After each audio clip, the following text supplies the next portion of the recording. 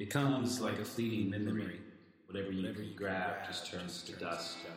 Like eye contact with a stranger in a crowded room is a dream begging to reveal. The passing note of a song, the glimmer of the sea. You think you saw it.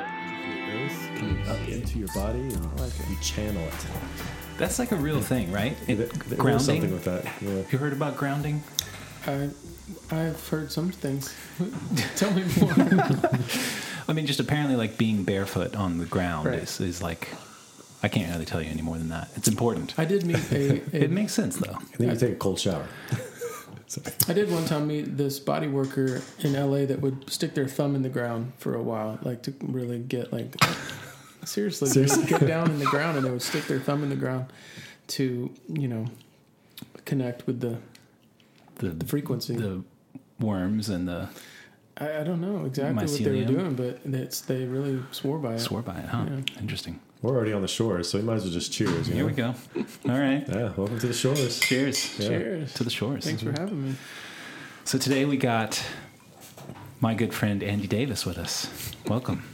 Thanks for having me. I'm Glad excited you're to be here. here. Yeah. And my very recent friend, Andy Yeah. Davis. So I didn't mean to leave you out of that necessarily. it's okay. But- I'll just watch. Andy and I have known each other for 23 years. That's a long time. Is it really that much? I mean, I got to Belmont 99? in 2000. 2000, yeah. So that would be 23 years. Yeah, Yeah. so we went to Belmont University together in Nashville, Tennessee. Belmont. Yeah, how do you feel about Belmont these days? On the record, We are on the record. Yeah. I mean, I will say that so many people that we went to school with are still around Nashville and still around the music industry, and Yeah. I think those relationships were something that you couldn't get from somewhere else, I didn't really study that much, or I thought you were going to say like a subject. Like I didn't really study music. Well, or I mean, you just stopped at study. I didn't really study. No, I mean, I do remember the main reason I went to Belmont was because they had a recording studio, and I was obsessed at that point with wanting to be in the studio recording. And but then I did have these moments where I was taking these very specific classes for the recording, studio kind of tract or whatever. And you had to take a test where you were wrapping cables correctly. Over under, baby. Yeah.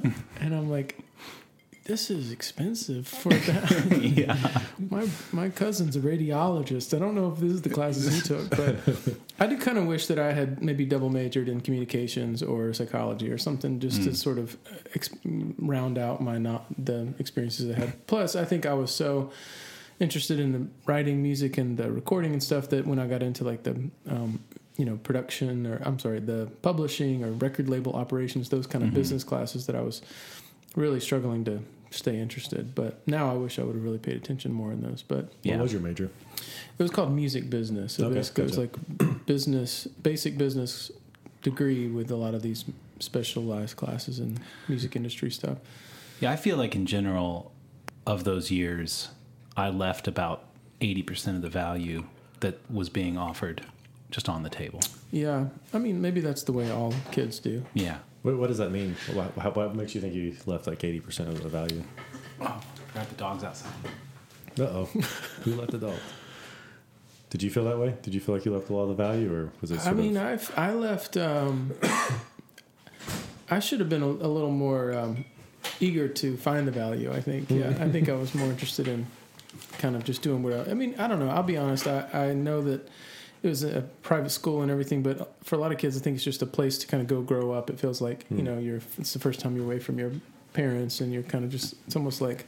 Also, when I was a kid, I grew up in church and grew up going to like church camps, and a lot of the church camps we went to were at Christian universities, and so I felt like I was kind of getting to go to camp. Oh, really? That's interesting.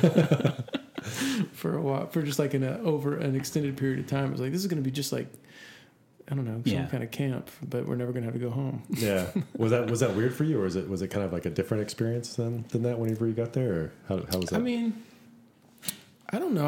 I met a lot of people that were just as naive as I was, so I think I felt pretty in good company, and a lot of the friends. I mean, we had a lot of similar friends, but we also had some sort of different groups. And I feel like there was a lot of these. I don't know. There's definitely a lot of like church kids that came from small towns that gravitated towards Belmont, and especially a lot of them that grew up singing in church with their families and things like that. So it was definitely a small kind of cross section of people. At least when we were there, and it's expanded now. I feel like it's really huge and a lot more diverse. Thinking about you describing it as summer camp, it really did feel that way. But I think also it was like we were talking about this a bit before the podcast over dinner, that there was like a really unique thing that happened in that when my parents drove me to Belmont, they like sent me to the dorm and then they left. And there was no way to talk to me unless I happened to be in the dorm room and I answered the landline, right? Yeah. And so we really were sort of on our own, cut off, without communication, like you would be at a summer camp. Right. But I don't think anyone has that experience anymore because everyone's so plugged in. Right. That you don't like I remember showing up to the quad in the year 2000 and you're looking around, kind of like you said, there's all these other naive kids and we're all wide-eyed and just like, what are we doing here? And I guess let's talk and make friends and figure this out or whatever. But I think now with social media and the constant connectivity, you're never really anywhere new because you always have this anchor back into whatever other relationship, whatever other person you would like to pull up. And I like thinking about that as you were saying that, I felt kind of sad that that's gone and never coming back. Right.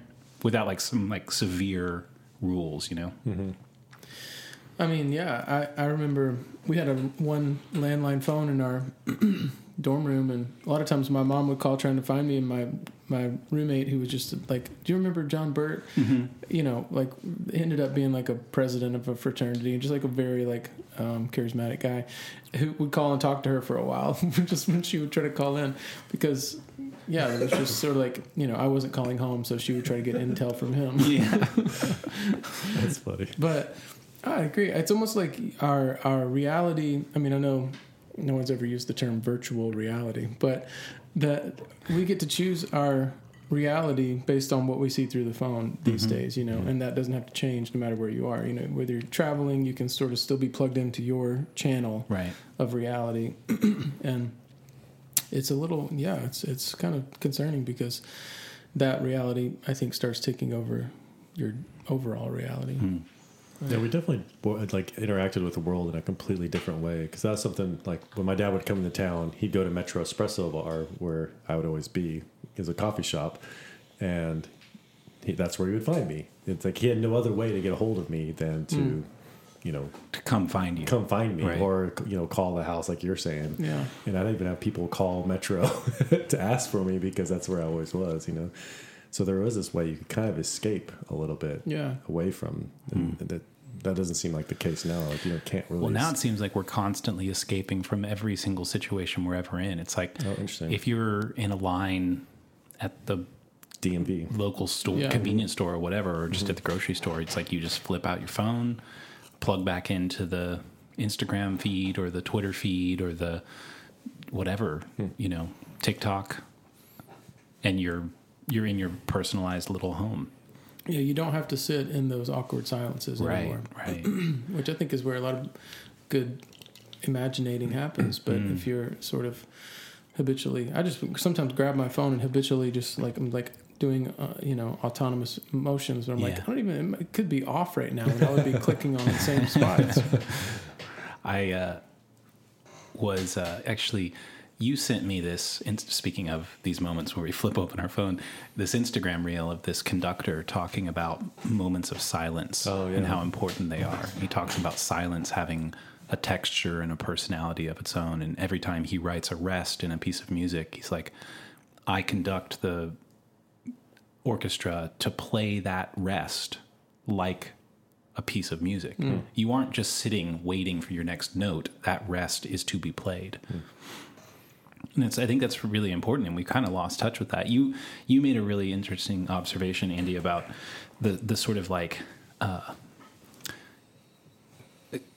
can't remember the word you used, the sort of eureka moments, or Getting your mind blown over and over getting again. your mind blown over and over. Like that's what the algorithms are doing, just like constantly eureka moments. You used a different word. What was it? I can't remember. Just like these dopamine hits, I Yeah. guess. But I think I was talking about how, especially in the Reels and TikTok kind of thing, it's like taking all these peak moments of content and making them happen right after each other. You know, you don't get to sort of experience the full cycle of buildup of internalizing and sort of fully metabolizing, or whatever the term is, ingesting that sort of thing, because it's like peak moment after peak moment after peak moment, and it's hard to kind of really, you kind of numb out after a while. Well, not only that, I mean, one of the interesting things that's happened with social media that I didn't exactly see coming is it's being used as a source of education. Like, I was really worried about my kids being on social media, mostly worried that they were going to, like, that my girls were going to develop image issues and that my son was going to be watching porn, and like that was the box, because I still have an old school idea of what the internet is for. Yeah. But every time I check in with them, it's like, I check in with my youngest daughter. She's on TikTok or whatever. I'm like, hey, what are you watching? And she's like, oh, I'm learning how to make slime out of household ingredients. Right. Can we do that? And I'm like, oh, that's really cool. But with that constant sort of eureka hit of like, I'm learning, that's amazing, oh my God, wow. With no rest, none of that gets assimilated. Yeah. Like, you need, for example, you need to sleep every day. And part of the reason you need to sleep is because your brain basically needs to go into like overdrive, processing, categorizing, figuring out what are we doing with this information, moving stuff into like long-term memory, moving stuff into muscle memory, moving stuff into like making your understanding of that whole, because information isn't just cerebral. It has to move into your body, for lack of a better word. And we're not getting a lot of that. I think for even with my kids, where we'll have them be off devices and they'll say, I'm bored. And it's like, well, that's good. That's kind of where your creativity happens. And I'll say, and they're like, roll their eyes or whatever. And then sooner or later, like, it takes 15, 20 minutes, and then they're off doing something that's, you know, creative or something that's different. So there's something about even the creative process. It's something I'm sure all you guys know is there's that part where you kind of have to struggle and be bored and be frustrated and not have those outlets that you could just step away from and feed that. It's like you kind of have to have that. It's the same. It's interesting. It's kind of almost a Western, specifically Western, but more. It's becoming more global. But you see that with food. You see that with exercise. Like, we have to make time and space for these things. Where before, you know, you had to, you know, walk to wherever you were working, or you had to. You didn't eat 3 full meals a day. You know, you might eat 1 good meal or 2 good meals or something like that. But now we have to have intermittent fasting. You know, that's a thing you do. It's not something that It's a thing happens to you. It's a thing that has a name. Yeah, there's a name to it. Yeah. Where, like, actually, You didn't have to have it. It didn't have to have a name when you didn't have a choice. exactly. Or, you know, not having screen time. It's something like, well, why do you do those things? It's because there's something that's biological and that we need, and that we actually have to be more intentional about. So it definitely seems like there's more intentionality required of us to meet some of our more basic biological needs. I mean, even reproduction, like we were talking about, people are waiting longer in life to have kids and families and stuff like that. But it's almost like you have to make space for it now, rather than that's something that you did. And some of that's good. It's like, you know, contraceptives came into the picture, and so people were able to choose and, you know, when that was to happen and that kind of stuff. And that was good too. But how long does that also push that process further and further into the future, where you don't have to like encounter that in a way that's interesting. You had to make space for it pre-contraceptives, but now it's a cognitive choice to make space for it, as opposed to a response to a primal urge. It's like you were going to have sex, and the consequence of that was going to be a baby. And now you're going to have sex, but the consequence is not baby. So you have to make a choice Yeah. to step into that rather than We pulled all the plugs, or you hear people say that. We're trying. pull now. the goalie. Pull the goalie. There you go. Plugs, Pull the goalie. Pulled all the plugs. I never heard that. Yeah, I mean, I think going back to what we were saying about the, everyone's so addicted to immediate gratification. I think that it requires, when it goes to, going back to the creative process and that kind of how it relates to everything, I kind of feel like the creative process is, you kind of have to have enough time to drop into it and to kind of, it's like meditation in a way. You suddenly be the most relaxed you can be in only 10 seconds. Right. Or, it takes kind of like this long, a little bit of a slow descent into coming from, I don't really know the science well enough to like talk about like beta waves versus alpha waves and theta waves or whatever, but I do know that it's like when you're on coffee brain and you're on like million thoughts in a row brain, that's like, it's almost like static on the TV, like the beta, I think that's beta waves. And then as you drop down into more of a flow state, the waves supposedly get more congruent and it starts kind of flowing together. And then as you get deeper into the theta and delta, then you're really, everything's cohesively on the same wavelength in your body, And I think that's, from what I understand, or that's my experience of flow and the creative process, is I'm the most relaxed when I'm really deeply into it, but it takes a few things. Even if you go into a set or you're playing music, like the first couple songs, you got nerves going, and then you sort of drop into it at song 2 or 3 or 4, and I think there's a level of like descending away from all the distractions and finally kind of like centering and grounding. I mean, I think it's related to taking your shoes off. There you go. I want to respond to that, but it just occurred to me we haven't really properly introduced you. Oh, he's Andy. And I think it's important. Yeah. So you are Andy Davis. Oh, okay. Online.com. Do you still have that domain name? I do, actually. Okay. So Andy is... We're going to get into some web history. We could. Andy's a good longtime friend. He is a wonderful singer-songwriter. I wanted to have you on the podcast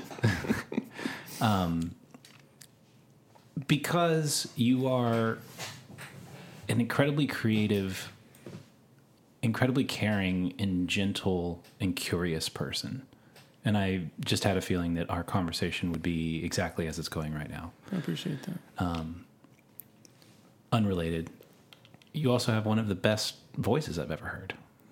So everyone should go listen to your music. Wow. Thank you. That's very kind of you to say. I'm just trying to be... I don't know if my honest. talking voice is really in the same... It's very different than my singing voice, so hopefully it's very melodious. Talking, I don't know. You could sing Respond if you want. There you go. I appreciate it. But there really is something to that idea of it taking time to really drop into something. Just like it takes time to get to know a person. Mm-hmm. And we are constantly confronted with these clips. You were making the point earlier that you might have like a 2-hour piece of content that's very good and deep and insightful. And what do? We cut it into 15-second clips and we just hammer you with them. But there are things, like a song, for example. Like you're never going to hear a song by listening to clips of it.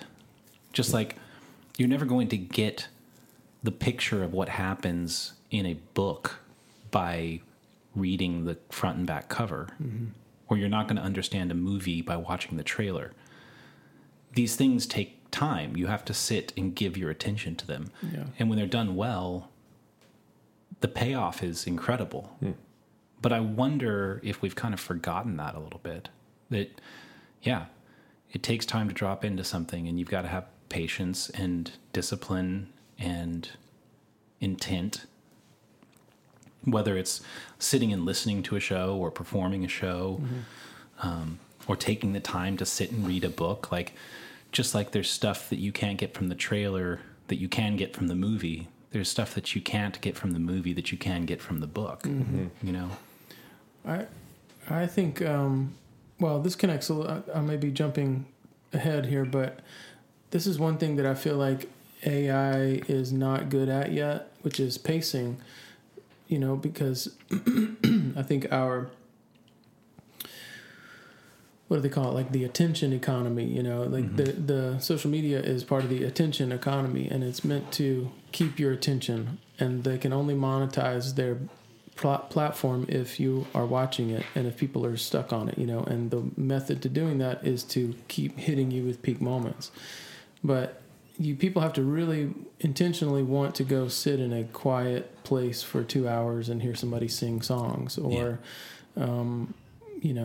meditate, or make these choices to do something that's a slower pace. Even just reading a book, you have to be interested less in what the information is in the book and more about just the journey of the pacing of that author that they're going to take you on. Right. It's like, especially as with, ChatGPT, you can just say, summarize the contents of this book. I mean, if you're just looking for the bullet points of what the books are about, then AI is going to be able to do that easy and help you skip to the main points and sort of take, even though you may not be able to really ingest and assimilate those like you're saying, but still you can at least start from a place of knowing what you're supposed to be picking up from the book. It's like ultimate cliff notes.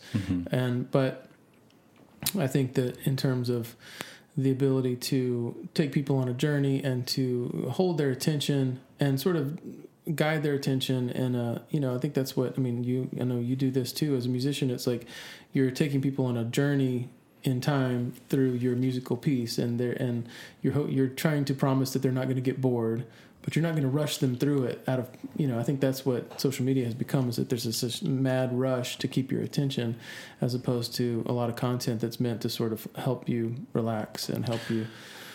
That's a really interesting point about pacing with AI. Like, I have a ton of questions about AI and whether or not some things are possible.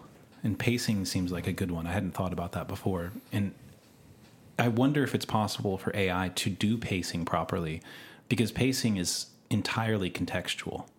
Like, there might be a pacing to the way that an author writes a novel, but the way that you pace your set when you're playing a show has 100% to do with the room you're in and the people that are in that room.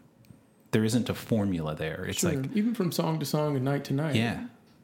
Like, if I have one song that starts with a finger picking thing and I know the crowd needs to like calm and center and focus, I might just start with like plucking one string for a few beats.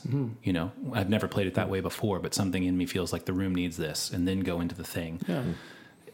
I don't know, in the absence of, I guess, like the room being rigged with cameras and mics and the AI being able to pick up on the intricacies and nuances of everybody's every move in sound, that AI could do that. And then I think there's also something beyond the visual and audio input that I'm getting that's causing me to make the changes that I'm making when I'm playing a show.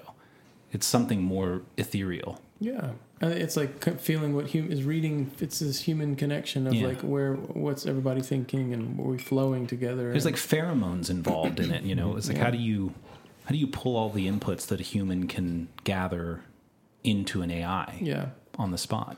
I think this is one thing that I'm thankful that as much as a church upbringing can be problematic, I think that one thing I'm thankful for is being in a lot of situations as a musician where the point of the moment was to get people all on the same page, like emotionally, and to kind of create these moments where people are all on the same page, emotional page, And I think that it's a skill that you kind of develop from just facilitating group experiences like that, And I think that that is a lot more of a, I don't know. I'm not sure how AI will tackle that. Maybe one day it'll be somehow, a avatar or a hologram that can pop up and do this same type of thing. But it's those moments of silence that are like intentional moments of silence, intentional moments of just like when to re-engage, how long you're supposed to be kind of waiting, those are important, and you kind of have to be really in the moment with a real kind of hawk eye for what's happening in the moment to know when the right time is to make those changes. Right. See, I'd probably push back on that. Is I think AI will be able to do that. Really? And to a very convincing degree. However, that's the important point. And however, so people get so used to AI being able to do that when somebody who does that in a relational way, it kind of blows their mind, because you're experiencing it through somebody who you see as more fallible, and somehow that there's a connection that's made in that more relational aspect, but it's human to human. But I do believe AI will be able to replicate to a high degree those situations, and that most people will be able to have that experience, but I think there's a human experience that will not be able to replicate. So I kind of agree with you and also disagree with you. It's just like if us three were sitting here and you're being interviewed, and what if Matt and I were just chat GPTs or AI doing this with you? It'd be a lot different experience for you, even though it might be replicating us to the T or something like that. So, yeah, I think that AI will be able to replicate experiences. I don't think that AI will be able to create experiences. And the distinction I make there is that the Turing test is like the test of whether or not AI is AI. So can I talk to it and not know whether it's another human or an AI? And then you can put a bunch of layers in between that. So it's like, can I text it and be convinced that it's another human? Can I talk to it on the phone and hear audio and be convinced, And then there's all kinds of like extrapolations into embodiment, that gets very Black Mirror. But I think that the thing that separates AI from something like consciousness is consciousness can go beyond what is recognizable and create something new. And I think my intuition says that that's reserved for humans. I don't know that we can replicate that. What you about can tell movies, though? Because like movies aren't real, but you're experiencing it as if it is real. And that's a perfect segue. Yeah, so could AI replicate a movie that you could watch and you wouldn't suspension know? Of belief, yeah. You wouldn't know whether or not AI made it or a person made it. Yes, I think so. Yeah. And then the follow-on question to me, because there's AI, it's really exploded over the last 3 months. So there's ChatGPT, but then like, have you seen? There's these programs where you can type in a prompt, and it will compose and then record a song and give you a track. I haven't played with it, but I'm familiar with those. Yeah, I mean, I my thought is that it is just very good at anything formulaic. I think that as I feel like people who want to get into movies learn the formula for writing movies, or there is a formula to the human attention span. It's like that, golden ratio thing, or, it's like whatever these, the climax and the second act and the climax here, there's all these shapes that are part of the human attention span. It's like when you write a song, you sing a line, you sing another line that rhymes with it, and then the third one needs to be a surprise. Like these are like kind of, I think, built-in formulas that chat or AI is very quick to pick up on. And when you try to write a song, like we could make ChatGPT write us a lyric real fast, and it will nail the formula. Right. But I think that it, and I do think that for a lot of people, they've become so, and I would say a lot of people aren't even as concerned. Entertainment is entertainment, and if it's formulaic, it doesn't matter. As long as if it gives them what they're going for. A lot of people, I think, interface with entertainment on a lot less engaged emotional level than I do or we do as creators. But I think that sometimes people will not really care if AI has written the movie or not, if it sort of does the things that movies normally do. But I guess that for me as a creator, I start thinking like, okay, if anything formulaic is going to be easy to achieve with AI, then it inspires me to try and do things that are surprisingly human and sort of like, something that is sort of undeniably human. Details that are not formulaic or kind of go in directions that are not formulaic. I think that's where I'm inspired to go. Honestly, I attempted to, and I've had a few like songs that got used in TV shows and stuff like that. But a lot of that type of that type of writing is kind of like ad campaign writing, or it's writing for towards a formula or to achieve a certain thing, or to be background music in a scene, or like wallpaper to help kind of convey an emotional moment for the narrative or whatever that narrative is. But I do think, like you're saying, these apps that make AI music are going to be so good at just making any. If all you're looking for is background music, then definitely use AI. Like, why sort of ask a human to make something that's going to be so in the background that it's not, you know what I mean? Like, Yeah. But I think when it comes to creative, personal expression and creativity, and the work that you do, that's your personal work or your passion projects and your personal expression of your life, don't feel. I don't think people should feel limited by the formulas, like the formulaic sort of approach to those things as much. I mean, I do think you want to keep people's attention span if it's a good piece of work, but I think you don't have to try and, I don't know, do it the way, if you think it's fun, do it yourself. Don't try to use the AI to get there, So we were like really close to the core of my question. Oh, let's get close. Let's get close. Just reminded me of Homestar Runner. Yeah, totally. So I while we were in college, I spent a summer living in Minneapolis and working at this music studio where I ended up spending most of my time actually editing music videos. For Prince. Yes. Did I never tell you about this? No. He and I were close. And he sent me out to, it wasn't Prince. He sent me out to LA, the owner of this studio, to go to this film conference. And I attended this lecture, and I forget the man's name now, but he was talking about script writing. And he said, if you're going to write a script, the first thing you have to do is choose a genre. And there's well-established genres. Sure. You have to know what the genre is. Second thing is you have to understand the rules of the genre. And you have to write to the rules of the genre. Right. And his point was, if you don't do that, people won't have any idea what they're looking at, and it won't make sense to them, and they'll turn away. You have to give them something familiar so that they can enter in. But then he was like, but that's not enough, because if you just write in a genre and obey the rules of the genre, they'll be bored. They've seen it before, right? Some details may be different, but why am I watching this? So he's like, third rule is you have to subvert the genre. Yeah. At some point, you have to break the rules, and that's the sort of like creative addition to the formula that you're talking about. But I don't think that you can say, well, subverting the genre or breaking the rules of the genre is a part of the formula. That's part of the anti-formula. And I think there has to be an anti-formula. Otherwise, it does just sound like elevator music at some point. You just hear the formula. You don't hear the content anymore. So you need that. Yeah. And I think that's the uniquely human capacity to be able to break the rules in ways that don't become part of the formula. Yeah. Well, I think some of that formula is probably like, it's kind of like corporate people giving creatives direction.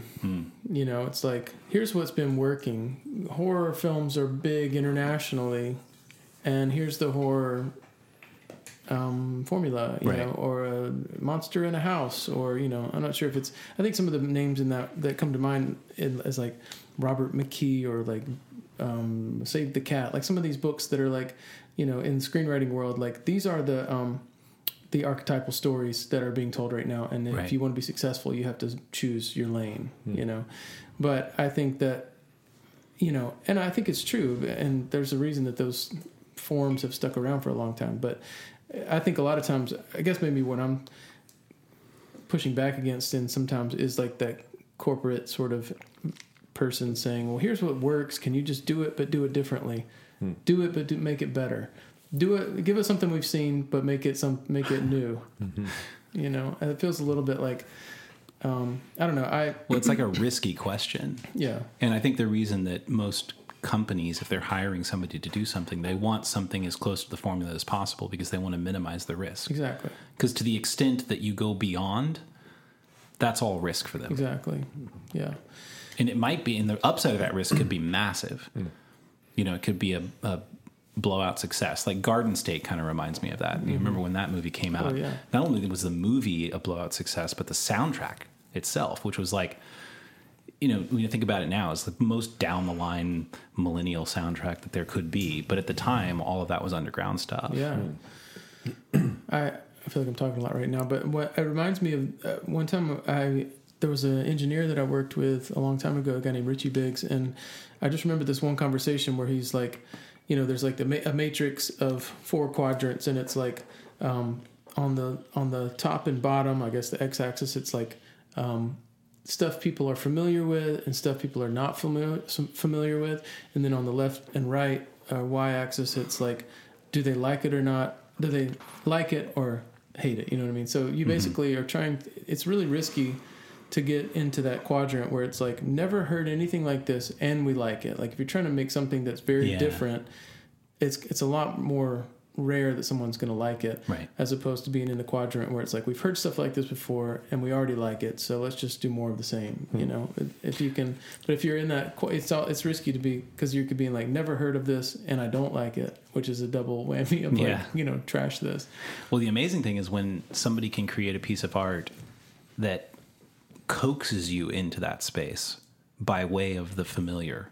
Like I give you something familiar and you like it, and then I kind of fuck with it a bit, and you're like, "Whoa, wait, but I'm still with you." Right. And then the masterful artist, whether it's a songwriter or a movie director, screenwriter, or whatever, can actually pull you into the place where you're like, "I never thought I would have liked this."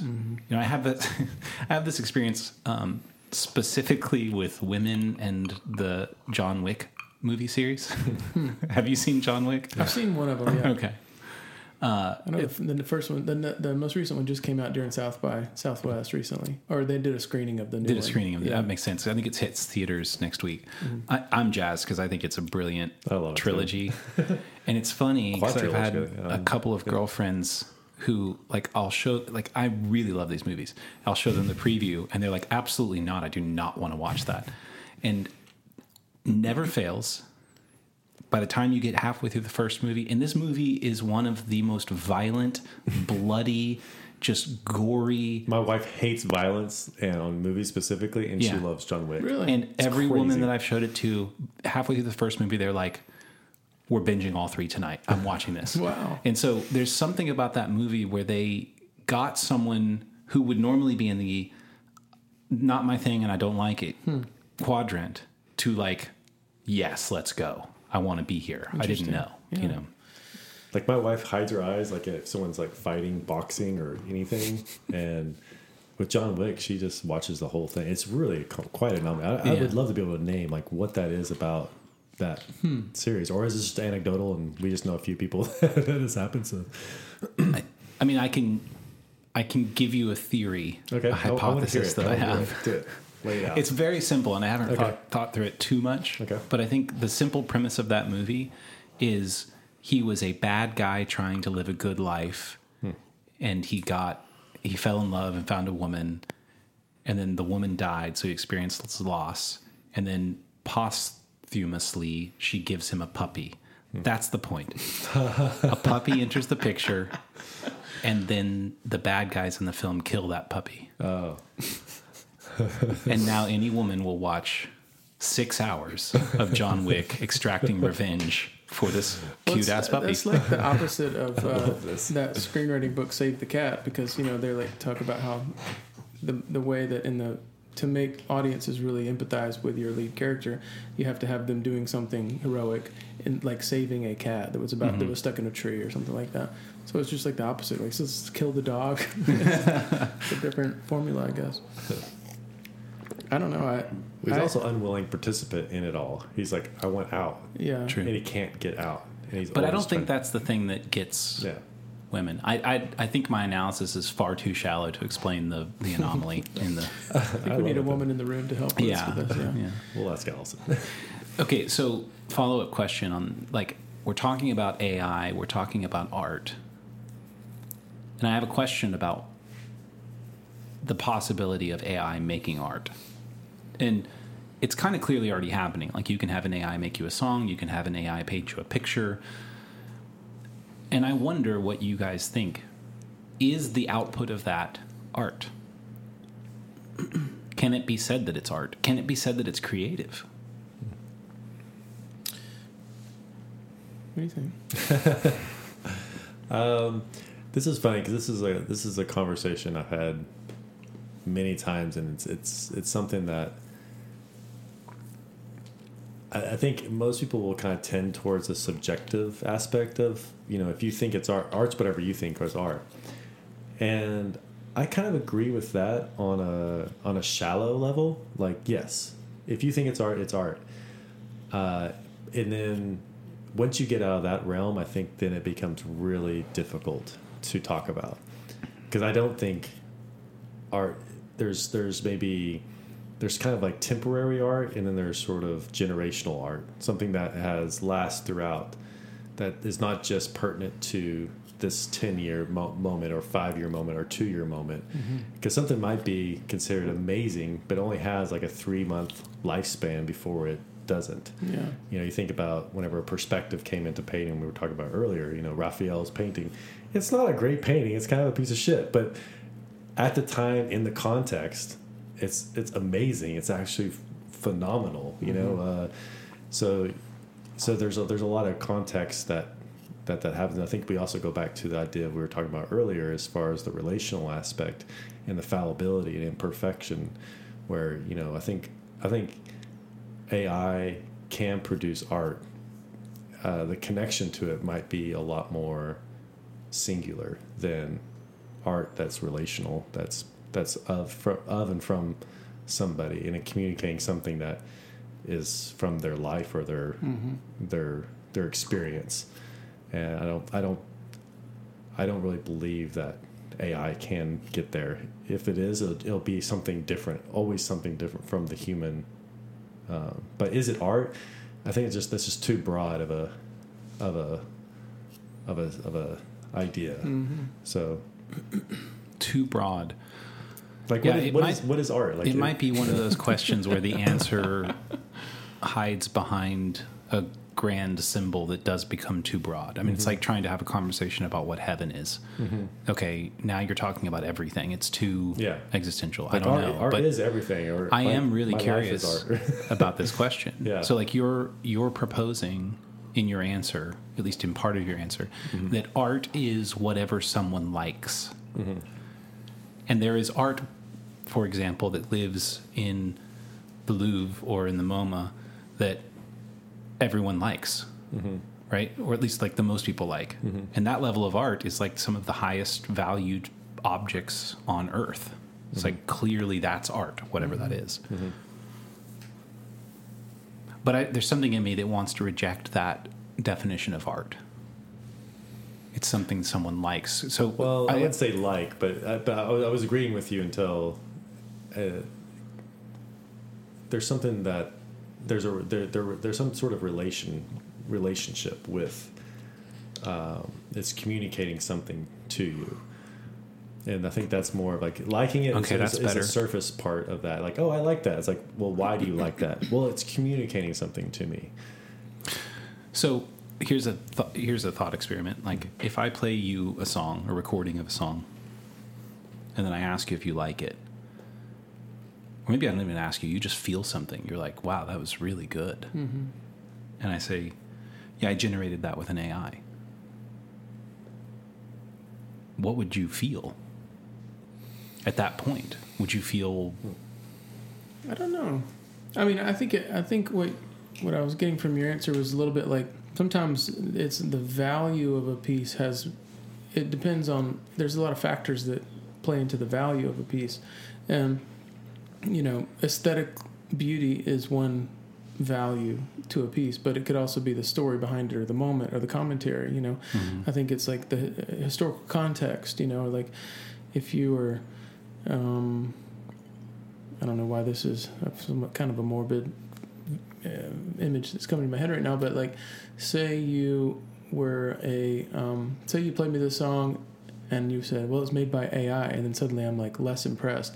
But then you said it was made by a guy that was those mountain climbers that go up these big walls and they camp on the side of the wall. Mm-hmm. And then he was like, he was just making a thing on his phone before he fell to his death. Good point. You know what I mean? Like there's some sort of there's some sort of context to this piece that suddenly gives it value. It's more about the aesthetic kind of product is only one layer to the value of a thing, I guess. Definitely. Well, and that's back to the idea of context. And like, so my alternate thought hypothesis is, or thought experiment is, let's say you're walking down the street and there's a small little gallery and there's people in there looking at pieces on the wall, and you walk in and you're like, wow, this is really cool stuff. Who's the artist? Oh, AI did this. And I think I would be like, start questioning what I thought about what was on the walls. And then the follow-up would be, okay, well, what prompted AI to make these? What's the idea behind it? What's the genre they're communicating? Which immediately puts the art in the mind of a person rather than in the AI. Interesting. Yeah. So like Tommy Caldwell hanging on the side of the Dawn Wall in Yosemite, typing into his phone some prompt that generates a song. Now that's, to me, where the meaning... Falling for you. Falling for you. Nice. Famous last words. Right. That becomes the value in the art. Right. Because you're right, like the aesthetics of it, whether that's visual or audio. Is audio a word? Audio, I'll take it. Yeah. I accept that in my dictionary. Scrabble Okay. does, yeah. The aesthetics of something are only the entry point to whatever the art is. It's the story and the relationship that you create both with the piece of art and with its creator that gives the art the ultimate value. Right. Well, there was a thing they did with Payless, opened this shoe store in L.A. And all these people came in, and these shoes were like 700. They had a new name. Came up with a name for it. Yeah. Do you remember what it was? I forgot what it was. It was a play on Payless, I think. Yeah. No, Payless did it themselves. I know they did. Oh, okay. I'm just saying the brand name that they opened the store was yeah. like a play on Payless. Yeah, pay more. And then they kind of they're getting all these like critics to say all these wonderful things about these shoes, and like, oh wow, these are so amazing. And then they revealed it to them. They got to keep the shoes, and they refunded the money at the end. But it's interesting because the context was, it was like, this is high society shoes that are the best and the most well made, and so they're buying into this story, and they're almost interacting with it as if it is. Yeah. But then when the truth comes out, it's sort of like you sort of is dumb, like that shoe loses its value. And so I think there's something too, is like if someone's pulling a prank on you, and this painting's worth $10 million. Well, actually, their kid painted it. There's I think context and story has something to, like the AI. It wasn't just that if it was the first AI, paintings to be presented in a gallery, like that might be like the same thing with NFTs. The first NFTs that came out, they were going for millions of dollars, and now there's like, many of them. It's not because they were really aesthetically no. interesting. It's just because of the context of what they are and what they represent. Yeah, it was Wall Street bets, GameStop. People thought they were buying into something that was going to make them rich. Yeah. And so the story makes it lose all its value, whereas someone like Banksy is creating something where you might wonder, why in the world would somebody pay that amount? I mean, it's kind of like the example you gave of my kid draws a picture and I put it in a frame and I say this is now worth $20 million, and I actually find someone to buy it. Yeah. Well, now it actually is worth $20 million, and now everyone's thinking, why the hell did that person pay that? What do I not understand about him, and what do I not understand about the piece? I think an interesting way to talk about it is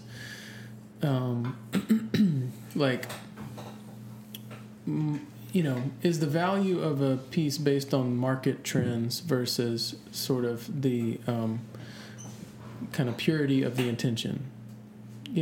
I think that when you get into those big $10 million items or whatever, big $90 million Jeff Koons sculptures and whatever, it's like, from what I understand and what people have told me, it's like, I don't know. Hopefully the person it's like a status symbol or something like that. Yeah, it's more. It's more. Hopefully the people that bought those aren't listening to this podcast. But it seems like I assure you they aren't. But it's more about bragging rights for having something that has a story to it that they don't necessarily care about. It's more of a it's a market trend. I guess I was having a conversation recently, and this person I was talking to said that their goal right now when it comes to sort of grappling with all this as an artist is to decommodify their passion projects, which, I had to kind of sit with it and unpack that for a second. And it was like, basically, if you're making content based on market demand, market trends, or commercial or advertising or whatever kind of demands, then those have to follow a certain set of rules, ultimately appeasing the client, appeasing whoever you're trying to sell it to. Mm-hmm. And if you're making something that is a personal work that is meant for your enjoyment and for it kind of goes back to what we were saying about like leaning on the AI for formulaic projects as opposed to doing things that are sort of celebrating you and mm-hmm. celebrating your instincts as opposed to sort of freaking out that you're not, you don't know the formula well enough. I think that's when people are first getting started in any medium. I think that there's several years probably of like, how they say you got to learn the rules before mm-hmm. you can break the rules. And I think that there's this season of like, you got to learn the rules and learn the formulas to know why the formula is there and what makes people, what is effective about the formula, but then try and repurpose that if you want to, or not, for your personal expression. It's just because you make something in your basement and no one ever hears it, it might be, in the big scheme of value, it could be very valuable to this person. This is like an artifact of this person's love and joy, But when it comes to making something that's going to be commercially viable or attractive or suddenly be popular on a lot of markets, then, right. I don't want to So it sounds like true artists are just going to be poor all the time. Well, I do think that artists have always had to sort of do that weird dance between commerce and with true. Commerce, and I think because you need to feed yourself and pay rent, so you have to take jobs that are not always the most your agenda, mm-hmm. But what was the phrase that you said? Trying to decommodify my passion projects. Yeah. Which is like, do you take from that that it means to pull myself out of the game of the formula, the game of the market, the game of the zeitgeist, and see what's just in me? I think it's learning boundaries, in terms of what is mine and what is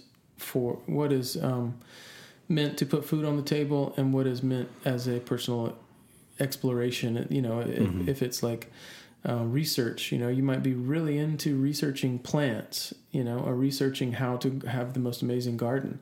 But, at the end of the season, they might not produce fruit or whatever, but you have like the richness is in the process of learning the depths of this thing. Mm-hmm. And I think that the richness of your life has to do more with those kind of explorations that are less like, well, I have to turn this into a business somehow, Mm-hmm. And I think that, I definitely want to apply and use personally speaking, my skills in storytelling and entertainment design in ways that can make me money and afford me a life. But I think it's nice to think that you can also carve out space to do stuff that's more about pure personal expression and without the pressure of market trends, I guess. Can I sideline us just for a second? Sure. What is your relationship with money? Like, how? And the reason why I ask this is not good at it. Yeah. Well, no, I mean, in some respect, I find that generally speaking, that a lot of artists have sort of a kind of almost more of a hate relationship rather than a love-hate relationship with money. Like that seems to be like money seems to squelch the creative process, and make a lot of artists feel dirty or something along that line. Is that does that make sense? Like, Yeah. that's kind of why I'm asking. I'm curious, like, what's your... Well, I am definitely having to build my relationship with money, and because I do think that a lot of artists, they're kind of like desperate for validation. You know, like, am I good or not? I think this is sort of a driving question for a lot of artists, and I think that can only come from an external place. You know, like external validation, and I think that for a lot of artists get stuck in sort of a place, maybe myself, maybe I have gotten stuck in this place of, like, you know, as opposed to being like, I think this is good, I believe in it, I think this is going to make your life better, I think you're going to enjoy this music, and I think that you should buy my record. It's a little bit more of this, like, oh, if you think it's good, and maybe this comes back from being a religious upbringing, but you know, I think it's like, if you think it's good, you know, put a love offering in the basket. Totally. Right. You know, and I think that Donations accepted. Yeah, donations accepted, and I think that it's that translates to a tricky relationship with money, because you feel like you're sort of not supposed to touch it, because it's meant to be more of a donation for your contributions or something.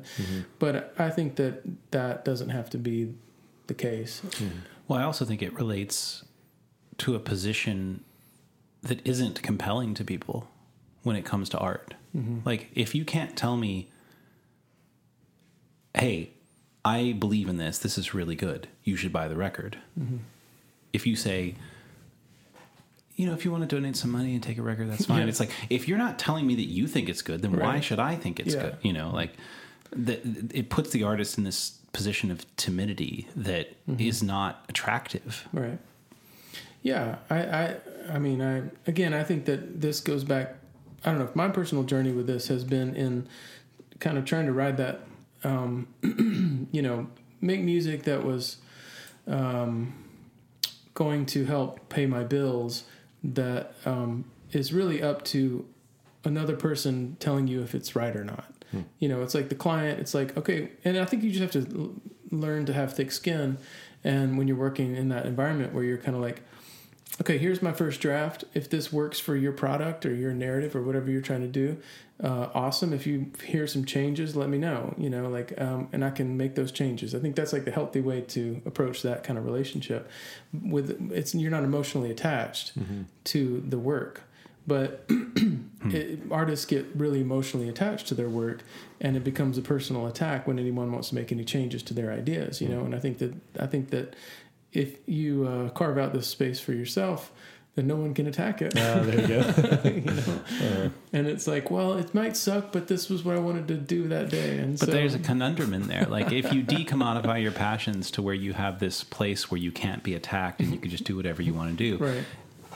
The reason you would want to do that is because it's worth doing. And then if it's worth doing, you're immediately going to want to tell someone about it, because I just did something that was worth doing, right? Yeah. And then now you've got to share it, and you're back in the same conundrum. So I wonder if it's actually even productive to try and make that space of protection, or if it would be better to It's not that it work has to be harder. private, you know, it could still be shared with people. Yeah.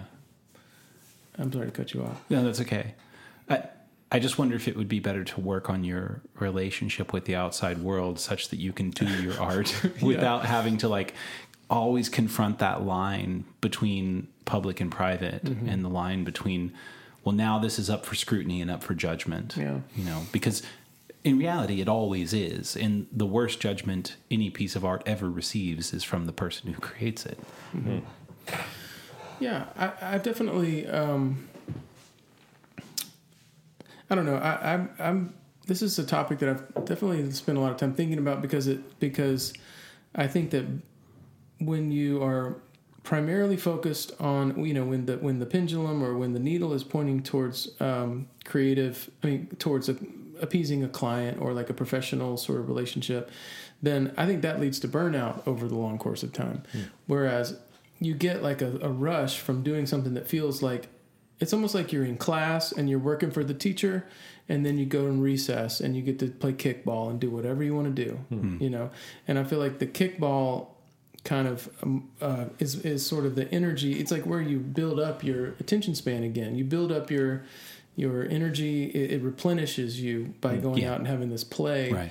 and then it gives you enough sort of kind of like satisfies that itch so that you can go back and be present in these other situations and focus and use your time. Yeah. I think that's more of the relation, the balance. And I think that some people, it's like a photographer who loved making really avant-garde random shots, and then suddenly they were like, how you can really make a living is doing weddings, and then they start shooting weddings, and then they never want to touch their camera again. Right. And I think that's sort of this like balance between doing it personal work versus client work. I think that is sort of artists struggle with sometimes, and try and find the right balance that works for them. I've heard that story so many times of photographers. Right? Yeah, it's like, here's an easy way to make money, but You it can just make money burns them doing out. your art. Yeah. But the thing is, it's not doing your art. No. I mean, Some can make it when you're that way, but making no. something for a client, that isn't your art. You're performing a service. You're not making art. And the output of that could be artistic. Yeah. There you go. But that would be emergent. That isn't the contract. Gotcha. Well, they're ultimately paying for your taste, Yes. but But only a slight amount as of your long taste. as it serves their needs. Yeah. Yeah. I mean, it reminds me, like, I haven't ever written for anybody else. I've never done any kind of commercial songwriting, but I've done 20 years worth of designing websites for other people. And there's almost nothing more demoralizing than presenting a creative design to a client, because they're paying you for something, and all they have to say is what they would like to be different. That's the only thing worth saying. Right? We're on the clock. Like, hey, this looks great. Here's everything I'd like to be different. And the only thing to take away from that is this thing that you were trying to be artistic with, trying to slave over and pull nuances and balance and all of this out into it, it all just got destroyed, right? Yeah. And that tends to go badly over and over and over, to where the end product that you end up delivering for good money, you hate. Well, yeah, I think the artists are concerned with the nuances, and the client is usually concerned with the broad strokes. Yeah, and, totally. Sometimes the like painstaking detail that goes into it gets overlooked, and it feels really frustrating. There's a really famous story among graphic designers about so Steve Jobs, who obviously started Apple Computer, he got ousted by the board in like the late 80s or something, early 90s or something. And he went and started another computer company called Next Computing. And when he started it, he was like, I'm going to start with a good brand. And he hired this world famous brand designer. And he's like, I want you to brand it. And he said, this guy, forget the guy's name, the brand designer, he said, okay, it'll be $100,000 and you get one design. And Steve Jobs was like, great, how many revisions? He goes, no. One design. You pay me, I deliver, that's it. No feedback, no alternatives, Right. no changes. It is what it is. You are paying me to do what I do, so trust what I do. And that's famous in the design community, because it's like, who the hell has the balls to do that? Sure. You know? It's kind of like I would assume Tarantino or people like that have final cut. It's not whoever is paying for the movie; it's the director. Yeah.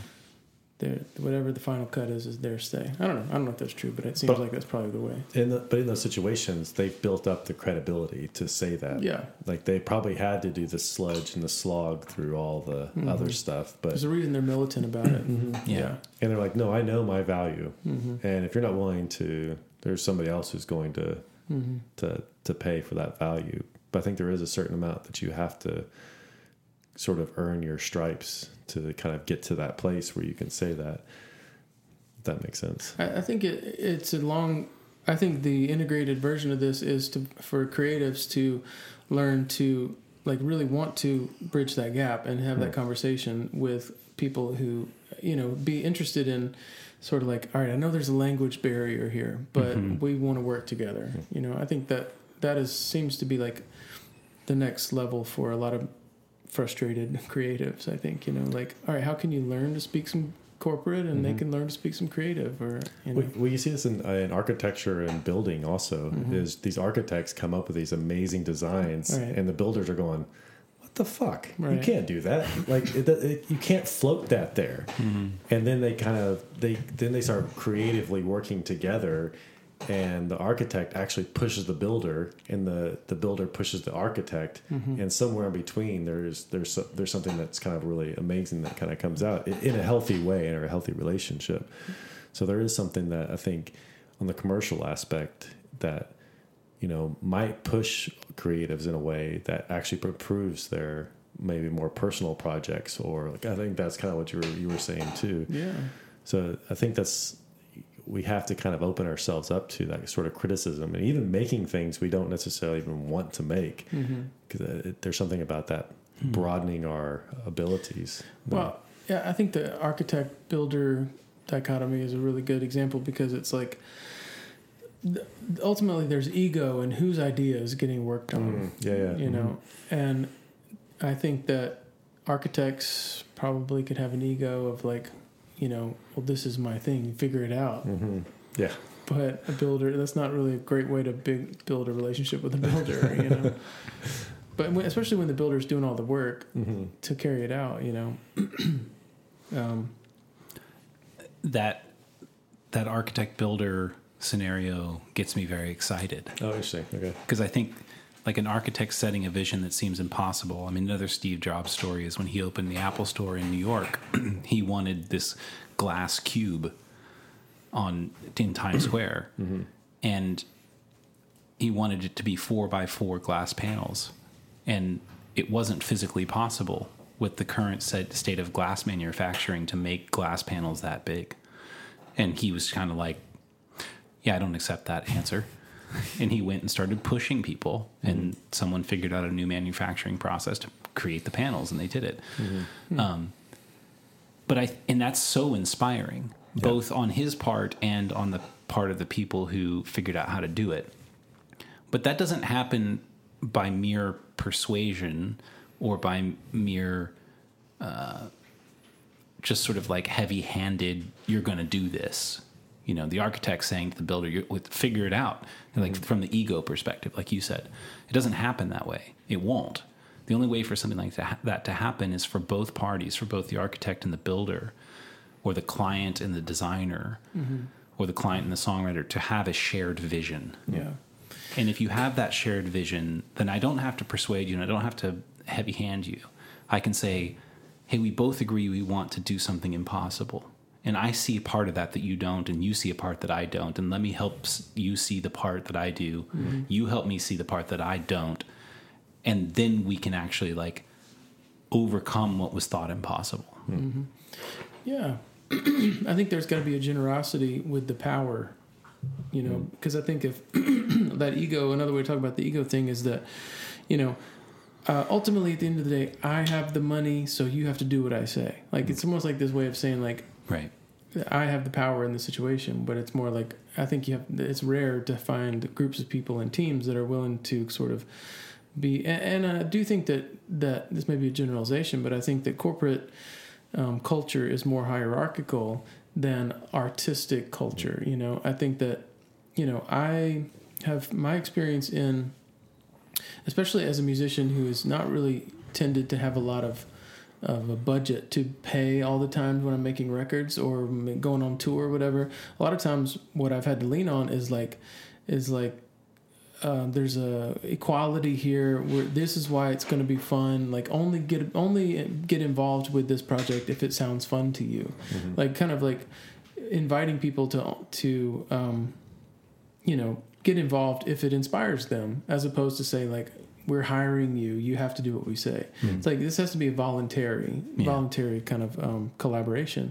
And I think that sometimes the corporate culture seems, and I don't know, this is my own sort of little journey, I guess, but like in trying to interface with that culture, there's a lot more of a military type hierarchical kind of like dictatorship kind of setup, where it's more like you have to answer to the person above you kind of thing. And that sort of whole system is the reason that artists chose to be artists, so they can avoid that. Well, I love this whole part because you're starting to see even the tension between like liberals and conservatives and openness and conscientiousness. It's sort of like you need people that are open to new ideas and are exploring always, but you also need people that are building systems and hierarchies and ways to accomplish something time and time again. Right.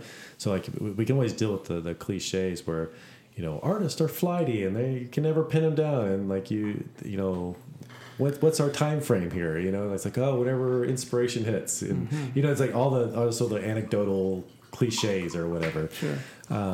But there's something like really beautiful when those two worlds kind of combine, the liberal and conservative viewpoints and how they challenge each other and stretch each other, as well as like maybe the artist and the corporate, and how that should be there. Because if you don't have that challenge, one becomes too strict and authoritarian, and the other becomes too chaotic and anarchical. No purpose. No purpose. Yeah. And so it's interesting to find, like, I think that's something we're hitting on, is where those two worlds are sort of meeting and how they interact. And I think a lot of the question is because, like, as you were mentioning the builder and architect part of that, I saw this when the architect is like, well, just build it. In my head, I saw this builder go, all right, fuck it.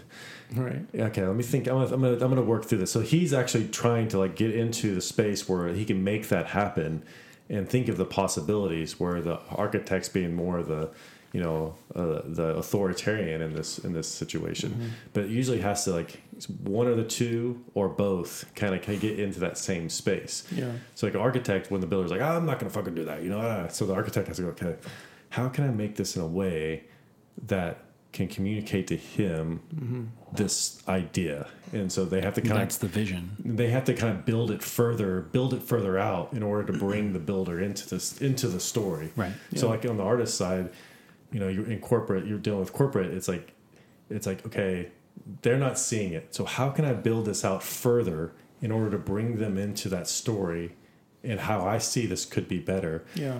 That's good. That goes to what you were saying about communication. Well, it needs humility too. I think my most experience I have in this scenario is like I love trying to play all the different instruments, but I'm very much like conversational on instruments, as opposed to like some of these people that, especially the guys that we know. I mean, you're an incredible guitar player, but like my approach has been like always been like, here's my shitty version. Can you like, you see where I'm going with that? I love it. Yeah. Like, can you just make that better? Yeah. Like, take it and run with it. And I think that I've tried to be humble and be like, and I want to get better, and I want to get to the place where I can just shred myself. But ultimately, I think if you have a larger concept and you need to incorporate all these different people at their top of their game, you have to be like, you can't be. Well, I think there's something so beautiful about that. Like, do you see what I'm getting at? You're pointing at something above you, and when you said you have to be humble, that's what you're doing. You're pointing to something outside of you, and you're playing something and saying, do you see what I'm getting at? And then whether it's like Evan or Carl Miner or whoever, like, they're like, oh, and they start with this like incredible proficiency and mastery, fleshing it out. Because that's their area of expertise. Yeah. And I would actually like highly encourage you not to aspire to that. To get any better. Well, it's not that you shouldn't get any better, but Just I keep think sucking, all right? I think there's something about That's the best like, permission I've ever been granted. I just remember this time when we were in college, and I think I was hanging out with Griffin House was definitely there and playing guitar, and I think Ian Fitchick was there as well. And we all, or maybe Ian observed this, and I just agreed, that there's a certain way that songwriters play guitar, and it's kind of a stupid way. They don't play guitar well, but it allows them to see chord changes and feel the way that a song is going that someone who's sitting there practicing scales for 2 hours a day could never see, because they're too proficient. They're too to the finer detail. They're too tuned to the finer details. Yes, they can't see the macro. Right. The songwriter sees the macro. And I don't remember the way that discussion went. This was probably 2002. But I remember feeling very disheartened because I'm a guitar player. I was a guitar performance major, but I also wanted to write songs. And I thought, shit, I'm not one or the other. And it's kind of true.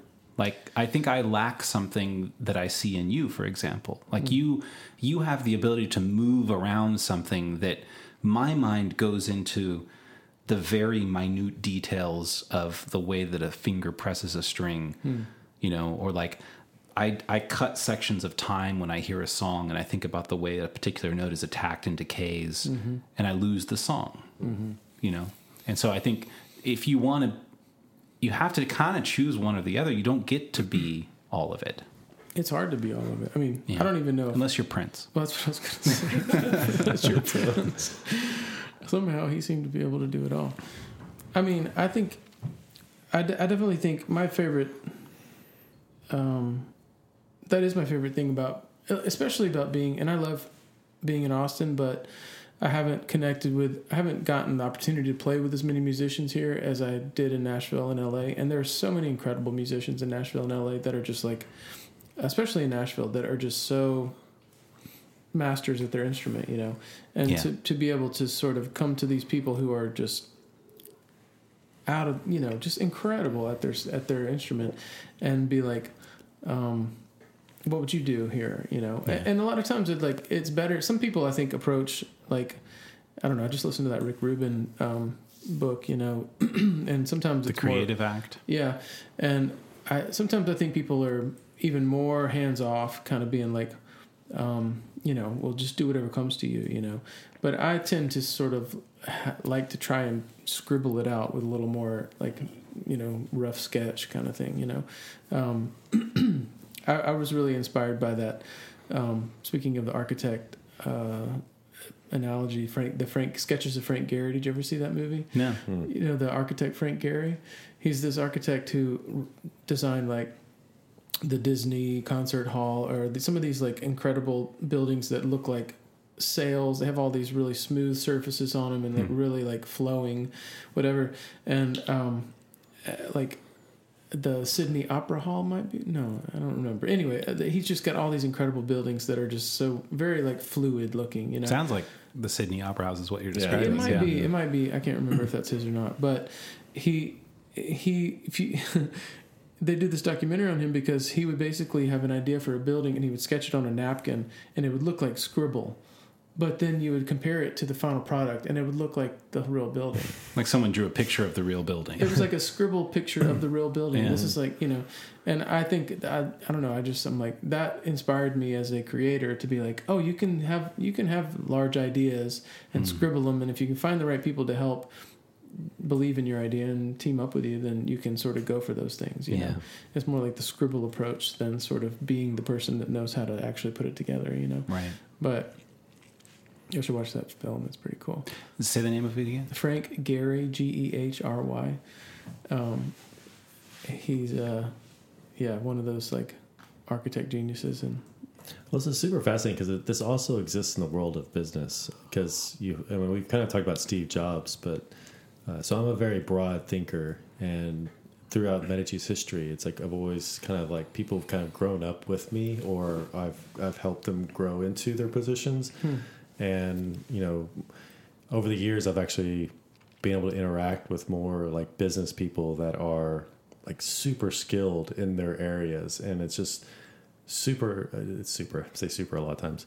It's just really inspiring to see people that are excellent at certain, like the architects who did our three stores. Like they pushed me in ways that I'm not a modern person, but they pushed modern concepts into more of my traditional woods and homey feeling. And it was just really fun to see that, you know, and I had a COO for a few years, and somebody who I didn't have to, I could just say, hey, we need to make these things happen. And they were able to just make it happen. And they actually do it better than what I would even have done myself, you know? So I think that's something that happens, you know, whether you're talking about business or you know, music or any of that kind of stuff, is finding that sort of team that can kind of excel. Like you have your broad visionary, and then you have your more skilled, proficient operations person or accounting or CFO. I think when it works really in a really healthy, good relationship, and it's not just pushing buttons or making people do things, because that's that sort of hierarchy. Corporation is stale and authoritarian. Right. But when you have people that are like again, my director of retail operations, like he's really good with people, and I'm okay with people, but like he does things that I just maybe don't have the patience for. Sure. And I just really appreciate that, because he can communicate something that we're trying to, as a goal that we're heading towards, in a way that's helpful to get everybody on board. And I think you just need those types of people that are able to communicate in that way that maybe you might not be proficient at. And again, kind of like Matt said to you, is like, I hope you're never like that. It's because you need to kind of stay in that space and allow other people to kind of come alongside to be able to communicate the vision. Yeah. You were saying something earlier about sort of like the stodginess of the corporate hierarchy and how that's so hard to deal with, and it really is. And I thought that's interesting, because you earlier said this idea of like, if you're recruiting people to play in a band or to play on a record, you might say something like, if you're interested, if it inspires you, I want to make sure it's meaningful to you on something other than a monetary level. And that generally works pretty well for a group of 5 to, 8 people. Yeah. But I've also spent time playing in orchestras. And in an orchestra, it's military-like. Nobody cares about your goddamn feelings. Right. You're divided up into groups based upon instrument, and then there's first chair, second chair, and there's everybody after that, and then everybody is subject to the conductor, and what the fuck does that person do? Just waves a stick around. No, but that's not true. It's not just that. When you get a larger group of people that are involved in something, It requires it. it requires that structure. Yeah. And it requires somebody at the top of that structure who simply points everyone to the vision. And to the extent that the conductor of an orchestra is a tyrant and just yells at people to tell them what to do, they're a shitty conductor. But a conductor that, it's like we talked about earlier, who says the rest notes are not when you sit out.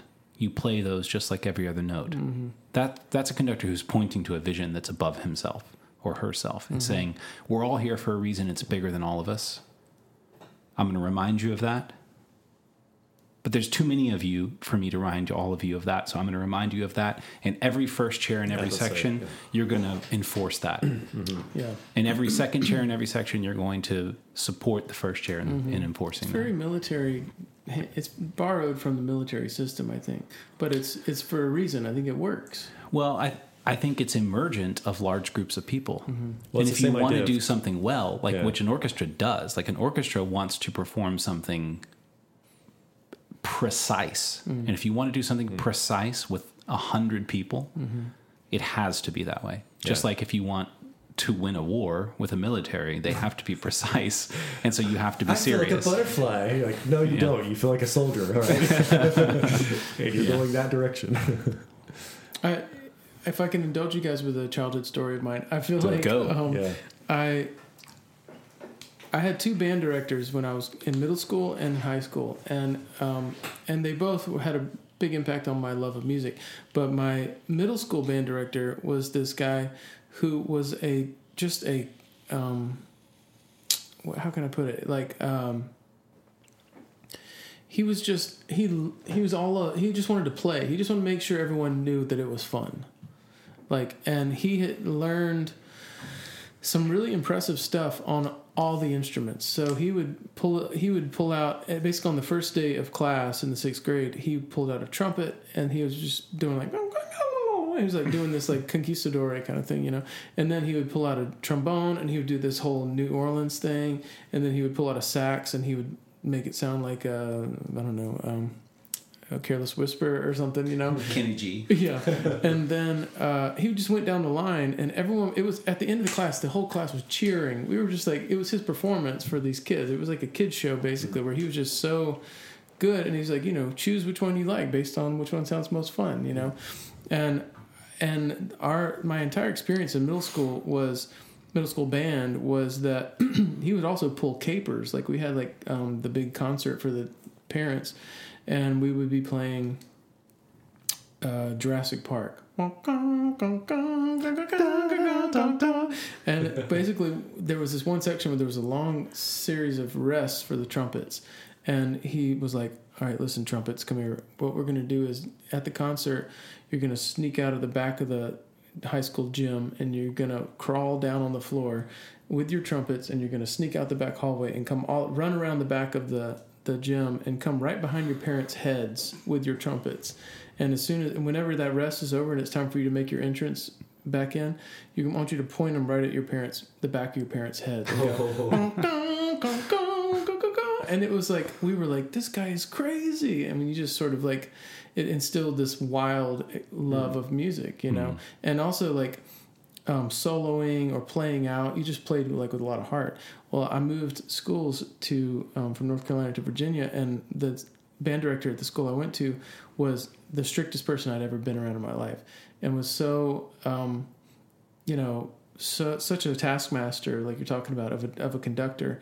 And a lot of the students, I felt like, were like afraid to sort of play out. And I ended up getting a lot of the solos, but I think it wasn't necessarily because I was a better trumpet player than like the next guy, but I played out because of the... You performed. You learned performance. I learned to sort of like embody and sort of feel the music, you know, and so I could sort of play it in an emotional way that people would connect with. And then, but that, you know, we ended up, that high school band ended up going on to like win a bunch of these like state competitions and stuff. But it was only I don't think you can have both. It's like if your point is to win these competitions, you got to have this strict thing. But like, I don't know, for me, when you talk about that sort of balance between the rigor and, you know, I also heard this story about how Liz Lambert here in Austin was building her first hotel. I think this was on like the Tim Ferriss show or something, and how she was maybe working on the Austin Motel. Yeah. And how she hired a bunch of musicians because she wanted to help support these creatives, you know, and she hired these musicians to come and be like turn over the rooms and do the hospitality kind of. That sounds like a terrible idea. And she said that they all started crying, and she had to fire them all because they would just break down in tears because they couldn't handle the rigor of what it took to bring that idea off the ground. You know, I think. I love that she tried that idea. Yeah, though. but I think it goes. I don't know. It feels on theme for what we're talking about here, because I think that and I got to experience some of this in the past couple of years, like when. It can't just all be like group hugs and butterflies if you want to get something done. You know, you gotta have a. Well, I love that with the analogy of music in particular, because music isn't fun and it isn't hard. Music isn't fun? Well, it's both. The thing is, it's something above both of those things that incorporates both of them. Right. It's transcendent. Yeah. So it's fun a lot of the times. It's also incredibly difficult a lot of the times. And to the extent that you don't incorporate those two things together, it isn't what it could be. And so, your first band director who instilled the love of it wasn't winning competitions. Sure. But the guy who was winning competitions was missing out on what makes music worth doing in the first place. Sure. It's not about competitions. I later realized he had the same passion as the first guy. Yeah. But he had a different kind of rigor to get there. And, and I definitely, But and there's something to learn from both, which is, I think, what I'm trying to say is that. Well, yeah. There is something to learn from both, and you should learn both. And actually, maybe you're a more blessed person than someone who hasn't had one of each of those kinds of people. The person to show you the extent of the fun side and the person to show you the extent of the discipline side. Sure. Like, it makes me think of that movie, with the drummer and J.R. Simmons. Yeah. What was that called? Starts with a W. Whiplash. Whiplash, yeah. Yeah. Like, he was a tyrant. Right. But by the end of the movie, you kind of saw the love in it. You saw that he was loving him because he was a free-going, follow my impulse creativity, and he recognized that what that kid needed was extreme discipline. And that if he could accept the extreme discipline all of a sudden his creativity would emerge more beautifully and more perfectly. And I love that movie because it was also so triggering of like Right. my time at music school. I think it's important to learn those two sides. I mean, I don't know, this may be an attempt to bring it all the way back to our AI formulaic conversation, but it's like, it takes a long time to, I think when I think about my early draw to music and just the wildness, there was no structure involved, you know, I just wanted to be part of just like, oh, that sounds cool, play it over and over and over again. And I think that in order to, you know, refine what you do and sort of improve as an editor, you know, I think the creative process is, there's two sides to it. There's the kid at play, and then there's the editor, you know, that sort of is like, that's not good, we can keep that. But, you know, you have to be able to switch back and forth a little bit, I think, in order to do something worthwhile creatively, because you have to be able to be honest with yourself of whether one of your ideas is bad or not. But it's good to, but you can't always be the editor, because then you're not playing enough. You're not generating new ideas anymore. You're like only becoming a critic, you know? I think that's a really important point of maturity in an artist, when you can say, I'm creating right now, I'm not going to be judge, editor. Yeah. And then later on, okay, now I'm editor. The creative has to submit. That's tough. You know, Yeah. and listen to me. And then you really do have to like switch back and forth between two roles. It's also good to find other people that can play the role of editor for a while, just to help you develop your taste. To stay in the creative space longer. And also because you don't know what's good or not for a long time. Yeah. You kind of need, like, that's why, and I think a lot of people sort of prey on this. It's like the American Idol phenomenon ultimately, but it's like needing an expert to tell you if you're good or not. You know, you do need people that are experts to help you understand why something is good and why something is bad sometimes. Or, you know, if you're really hungry to grow, then you need people to give you honest feedback. Yeah. But I think if you're interested in really getting, you know, if you're a journeyman or whatever you want to call it, you know, then you're going to go the long haul, and you're not going to worry about, you're like, okay, beat me up, tell me something that's going to hurt my feelings, let me deal with that and swallow it for a little bit and sit with it, and now I'll never make that mistake again.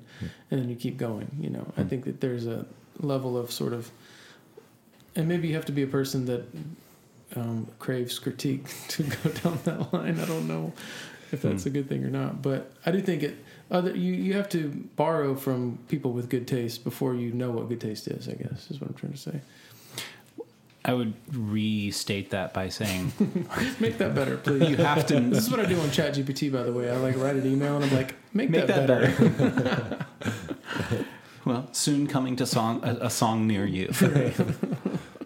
I think you have to first know what you like. Mm-hmm. I really like, by the way, I just want to interrupt this one thing, because I think one of my favorite parts of one of the podcasts that you guys have done is when you talked about this moment where I think you said your mom recognized something that you liked, and she like didn't force you to like that. It was a recognition of like, it seems like you're drawn to this. Yeah. I think that was really beautiful. I'm really glad you told that story, because it was like, I was like, oh yeah, that's we are drawn to things, you know.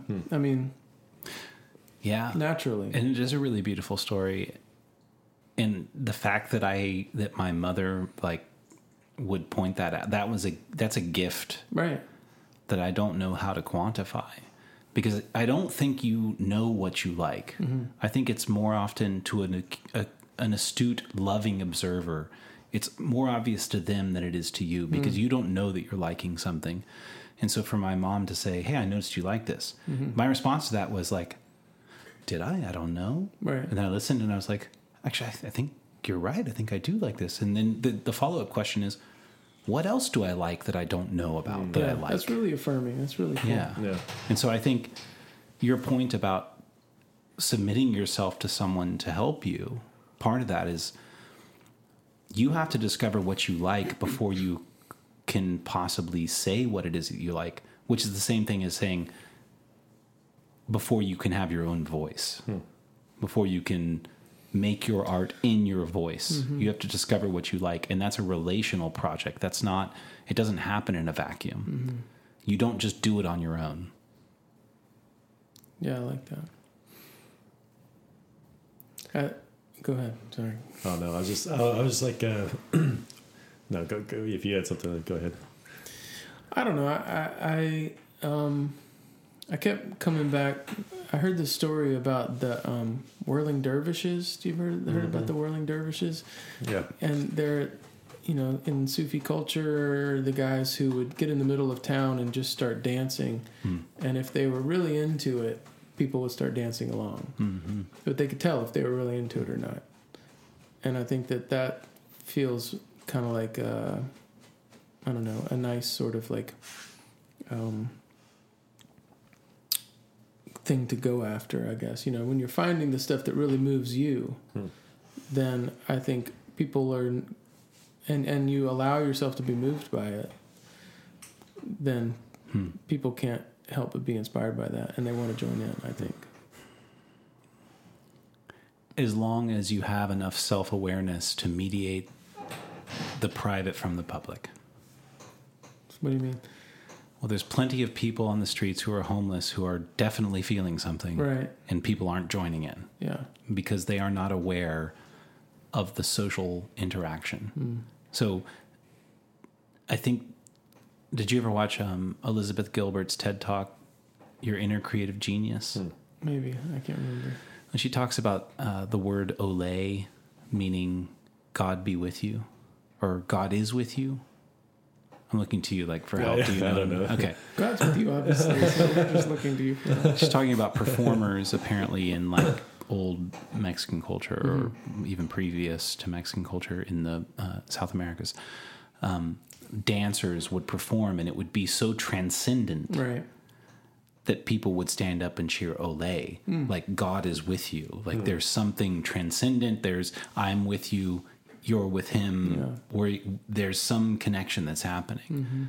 And that sounds like what you were describing with the whirling dervishes. And there's a distinct difference between that and the guy on the street who's screaming about something that you have no connection to. And this kind of goes back to the idea of you have to understand the rules and then break the rules, understand the genre, play by the rules, subvert the genre. There's something that transcends, but you first have to have connection and then transcendence. You can't go straight transcendence. That's just the madman on the street. Well, I think it has to be something that people recognize as true and universal. I think if you see the madman on the street, you're like, something about his dance makes me not want to dance. You know, but if you see somebody that seems like a sane person, maybe they lost a family member or whatever, something that feels like you can tell they're truly feeling like there's a grief moment or something, you're drawn into that. I think that maybe that goes back to the AI thing about creating these moments or I think that humans have this kind of Hawkeye or, sixth sense for authenticity and for true, presence, and when they feel like they know when a person's really in it, and that's why you cry at movies, when a person you recognize that. You recognize that. I think people recognize it. Yeah, they know. Yeah. I can't bring this up right now because I forgot the guy's name, but I will put it in the show notes because I'll look it up afterwards. But there's this guy, I think he was an Australian guy who danced. He was in such a bad place. He hurt himself and he just started dancing. And it just brought so much joy to people. He was on British Got Talent or Australians Got Talent or something like that. And every time I play that song that he danced to, I feel it because he communicates something through his dance. And you could almost say it wasn't that good. But what he was communicating was so powerful and so strong, even before you heard the story, that when you heard the story, you're like, oh, I already knew it. I saw it in the way that you did that. So it was communicated without language. Without language. So true embodiment. Oh, I mean, I go back and watch this, at least once a year. I mean, it's just something that is just so I don't know, just truly inspiring. Yeah. So that's I kind of get what you're saying. I think one of the things I have loved about, I'm not sure if I'm good at this when I'm the person behind the microphone in the studio, but when I've gotten to produce other people and to sort of like, I think the role of the producer is to try and bring out the most embodied performance that you can from a performer, from a musician or whatever. Like, and I think that's what you're just tuned in, waiting for something where there's like a tinge of real,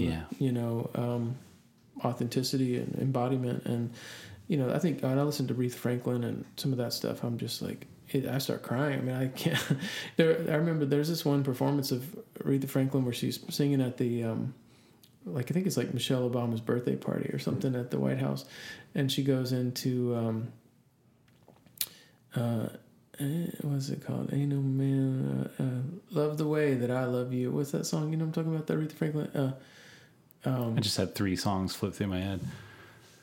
At last, I know exactly what you're talking about. I'm horrible at reenacting songs, so anyway, he really is. Yeah. I'll Loves a never get it. man the way that I love you. That song. Anyway, she goes into this moment of like kind of just guttural like moaning, and it just kills me every time. I don't know why, but I just feel like some of those women and some of those singers are like so in touch with real embodiment that like when they just hit those spots, it's not about being on pitch or whatever. Yeah, it's not the It's words. primal. It's not anything. It's primal, and people just like it hits. I mean, it just like knocks them down. Yeah. Which, like, that's an example of something that isn't. It's like outside of the senses. So back to AI. I don't know that AI can replicate something like that because, AI can replicate the 5 senses, and the 5 senses is even a myth. We have more than 5, but however many there are, whatever it is that Aretha does supersedes that set of senses. Yeah. It's something else.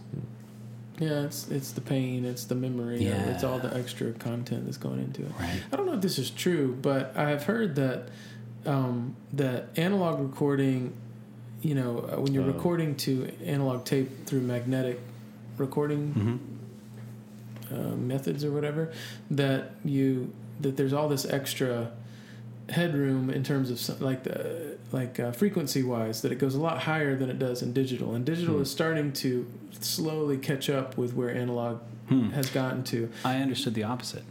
Really? Yeah. For some reason I understood it to be like there's all this extra high-end information that's available on analog recordings that has been slowly chased after with digital as digital has improved, because digital has gone from 44.1 to 48 to 96 to 128 or whatever, and it's getting higher and higher in terms of its what it's able to collect.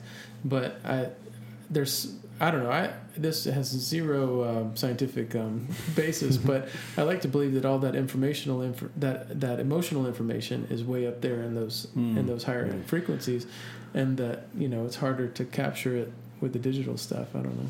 Maybe I'm just an analog lover. Well, I'm also an analog lover, and I don't want to destroy your prove me idea wrong. there. Prove me wrong. My understanding is that digital can actually capture more of the extremes because there isn't a physical limit on the extremes. Digital is only capturing numbers, whereas what you can put onto a tape isn't a number.